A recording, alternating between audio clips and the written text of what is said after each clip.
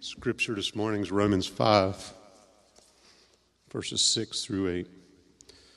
You see, at just the right time, when we were still powerless, Christ died for the ungodly. Very rarely will one die for a righteous man, though for a good some might possibly dare to die. But God demonstrates his own love for us in this: while we were still sinners, Christ died for us. What's happened up to this point is Paul is teaching the Romans. The Romans are pagans. Okay? They know nothing about the living God. They worshiped many idols, false gods. But they knew nothing about the living God. And in the first part of chapter 5, he's talking about suffering so that you will know, because the Roman people were not sufferers. They had, what do you call it when you go eat everything you want to?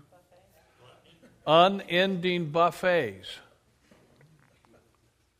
They had prostitution worship. Children that their parents had abandoned.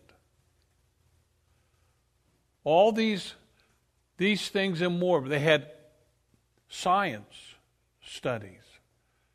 They had literature. They had libraries. They had theaters. They had the gladiators.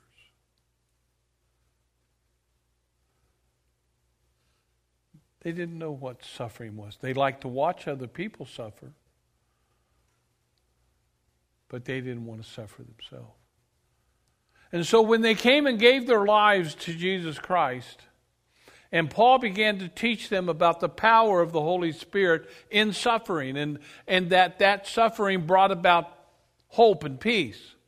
So we now know that there is no hope without suffering. There is no hope without suffering. And I don't care how little you've had to suffer or how much you've had to suffer. You cannot have hope if you do not suffer in Jesus Christ. And he talks about the fact that hope doesn't disappoint us because the love of God is poured out in our heart by the power of the Holy Spirit. And we come down to verse 6. He says all of this, and then he says, you see, you need to understand something. Do you see this? At just the right time. In the Garden of Eden, the serpent came and he tempted Adam and Eve, and they fell. That's why he had to curse Adam, curse Eve, curse the serpent, and cursed the world. You ever think about it? If the world had not been cursed, it would have never brought forth thorns. If it had not brought forth thorns, there would be so much abundancy in this world that we would be tempted to forget about any divine being and live in our opulence. Sounds like America. I can have anything I want. My tennis shoes when I grew up were $6.66, Wayne. They were Chucky Taylors. That's how much they were. You can buy tennis shoes now for $500. Some of them are resold for $1,000. That's the opulence that our families live in.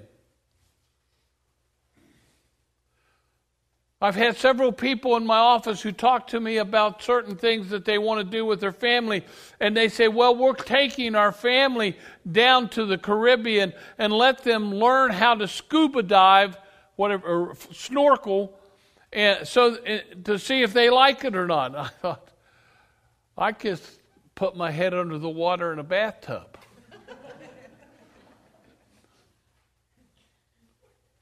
In West Virginia, there were some of us that had bathtubs.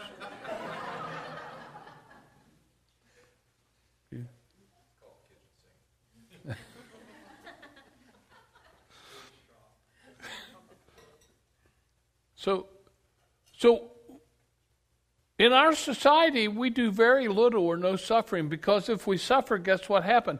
We go see a psychologist, and he prescribes medicine that takes away the pain and suffering. And we live in this abstract world.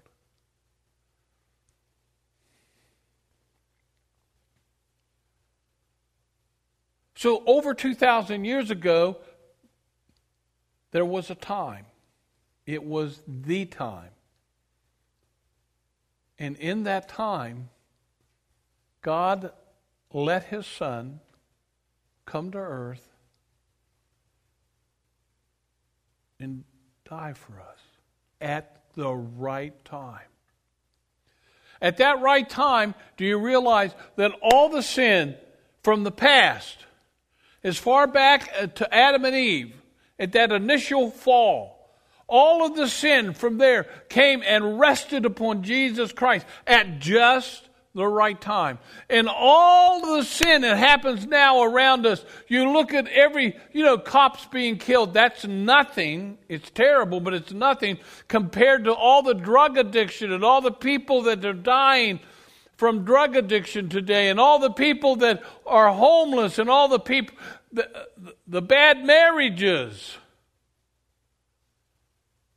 Used to, years ago, when a person was saved, they never got a divorce. Now, do you know that I know that there are people who are on their third marriage who have been Christians for 30 years? All the sin of now. All the abuse now. All the anger that's in you and every other human being on the face of the earth. Think about the level of your anger, and it's all over the world. All the lust right now is on Jesus. We got the past, we got the present, and here is the divine thing. All the sin that's going to be committed in the world, in the future, at just the right time, was on Jesus. Now, do you understand the horrendous weight of that sin He took upon Himself?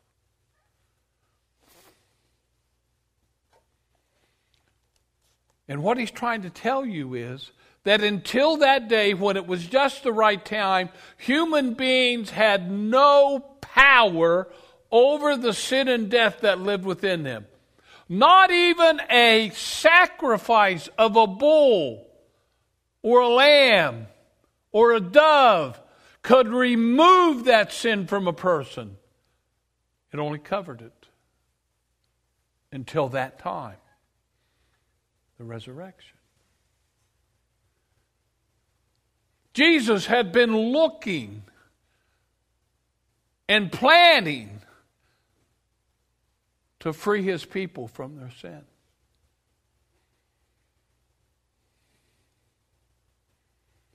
He said Christ died for the ungodly. Does anybody know the definition of ungodly? Everybody. That's the definition. Everybody. There is none righteous, no, not one. They have all gone their own way. He says it over and over. Whew. And then He talks about dying for the feeble attempts that human beings do to die for other people. These are feeble attempts.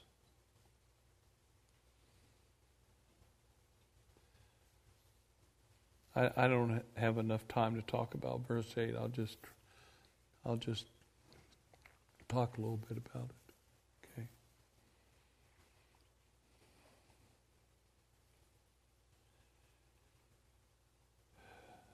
But God, Yahweh, the Heavenly Father who created the heavens and earth, who is a Lord over everything, God does something. That means God demonstrated something. That's what it says here. God demonstrated something.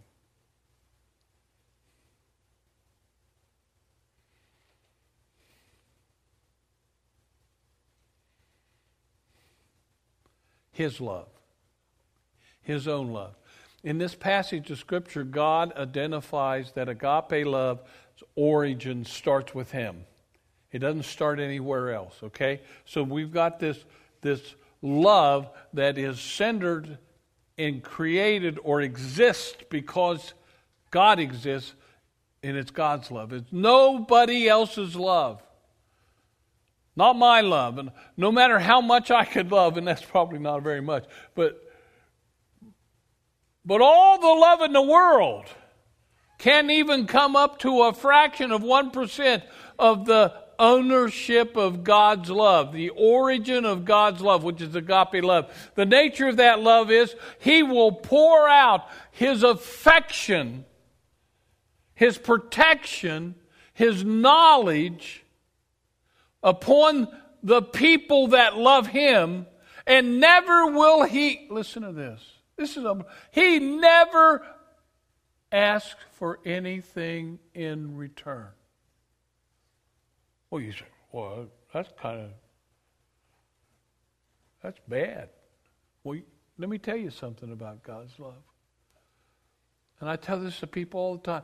I said, listen, once you experience an intimate, personal touch from the love of God in your life, once you are confronted by the intimate, personal touch of God, you will respond to it and love Him back.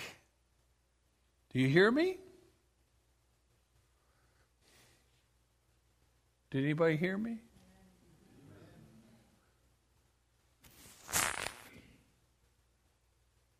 The agape love of the Lord God Almighty, it ignites within us life. And that life has the nature of God. Jesus is there and He nurtures it. And we love Him back. At first, we're feeble in our attempts. And we say, I don't know how to do that, God. I can't do that, God. No one ever showed me how to do that. Nobody loved me that way, God. I don't know how to do it. I don't know how to be that person. He doesn't get upset. He continues to love.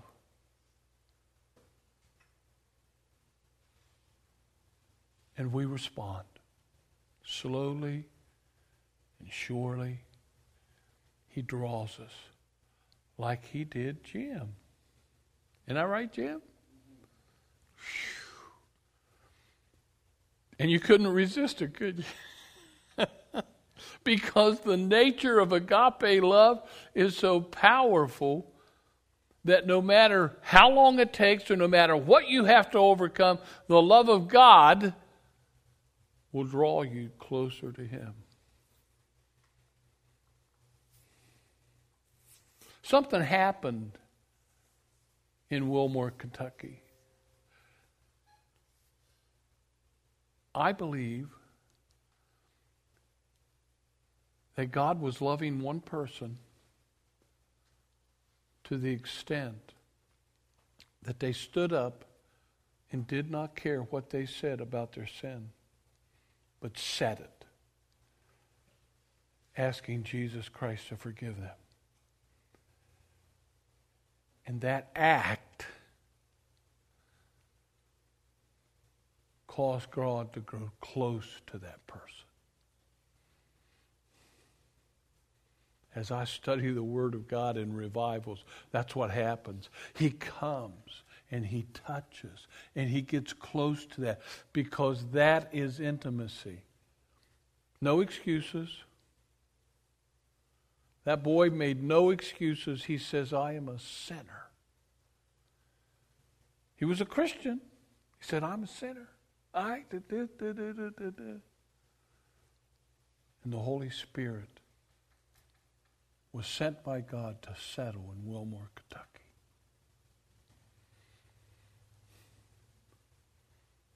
You want revival? Be an unabashed, whatever that word is, repenter, confessor of sin. It comes from conviction of the Holy Spirit. He comes down and he says, Mike, you're guilty of this. I have a choice. I respond to the love of God. He doesn't come down because he hates Mike Dean. He comes down because he loves me unconditionally. And he comes down and he tells me what's wrong with me. Isn't it great to have somebody who loves you and does not reject you to say, you are this way? And then you have a thing to do with that. You either say, okay, Jesus. Or you say, Lord, I am a sinner. And I've sinned against you. And I've sinned against that person. And I've sinned against that person. Please forgive me. Confession. Conviction, confession. Please change me. I don't want to stay the way I am. That's agape love. And God, during that whole process, isn't waiting for you to go, oh, say the right thing. No, that's not the right thing. He looks in your heart. And he wants to know what's there.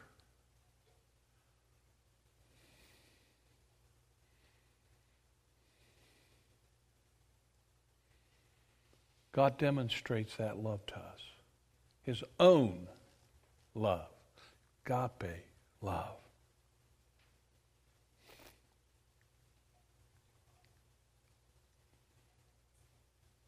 While we were still sinners, he did it before we knew it. I was 17 years old and I was a sinner. I didn't go to church. I didn't know who Jesus was. Jeannie had to tell me she was a Christian, and I said, I'm not prejudiced. I had no idea what a Christian was. But on a Sunday morning, the Holy Spirit convicted me of my sin in this church that my mom and dad were going to because their marriage was falling to pieces. And I began to shake so bad I thought the church was shaking. And I grabbed a pew and the shaking continued. And then all of a sudden inside of me something said, go to the altar. And I went to the altar. And when I got there, the pastor said, you want to give your heart to Jesus? And in a millisecond, I knew that's what I needed. See, he found me lost. And since then, he's come to me at other times when I've went astray. Found me. Next week we're going to talk about the 99, and he left the 99 and went and found the one. When's the last time you heard a sermon on that? Boy, it's going to be next week. As far as I know, I was the one.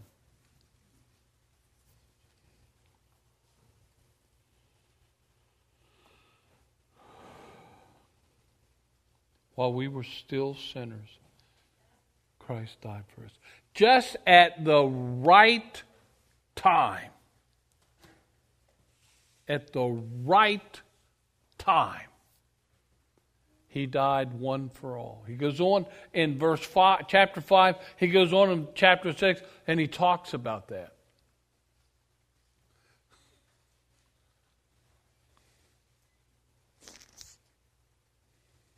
So at just the right time, Caleb came into play. And Isaac, man. The whole band. Come on up, guys.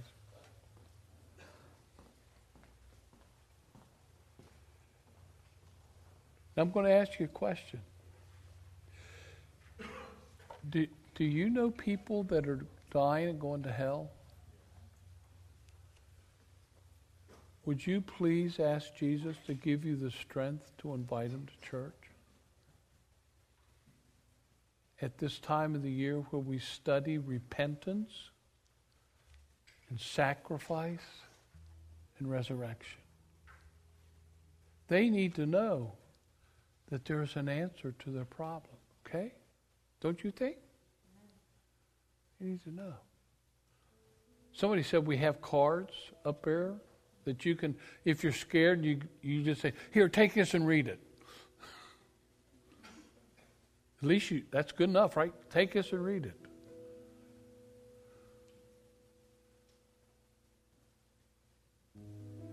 Let's stand.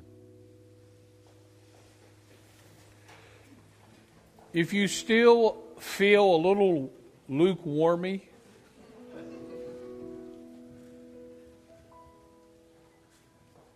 and you need to come up here and say, God, take it away. Take it away, God. Forgive me my sin. We'd love to pray with you. Love to pray with you. Father God, bless these people. Prepare us to become the people you want us to be, to do the thing that you want us to do. Prepare us. Father God, prepare us. Move in our heart, Holy Spirit, move. Please come. We are wretched people. In Jesus' name, amen.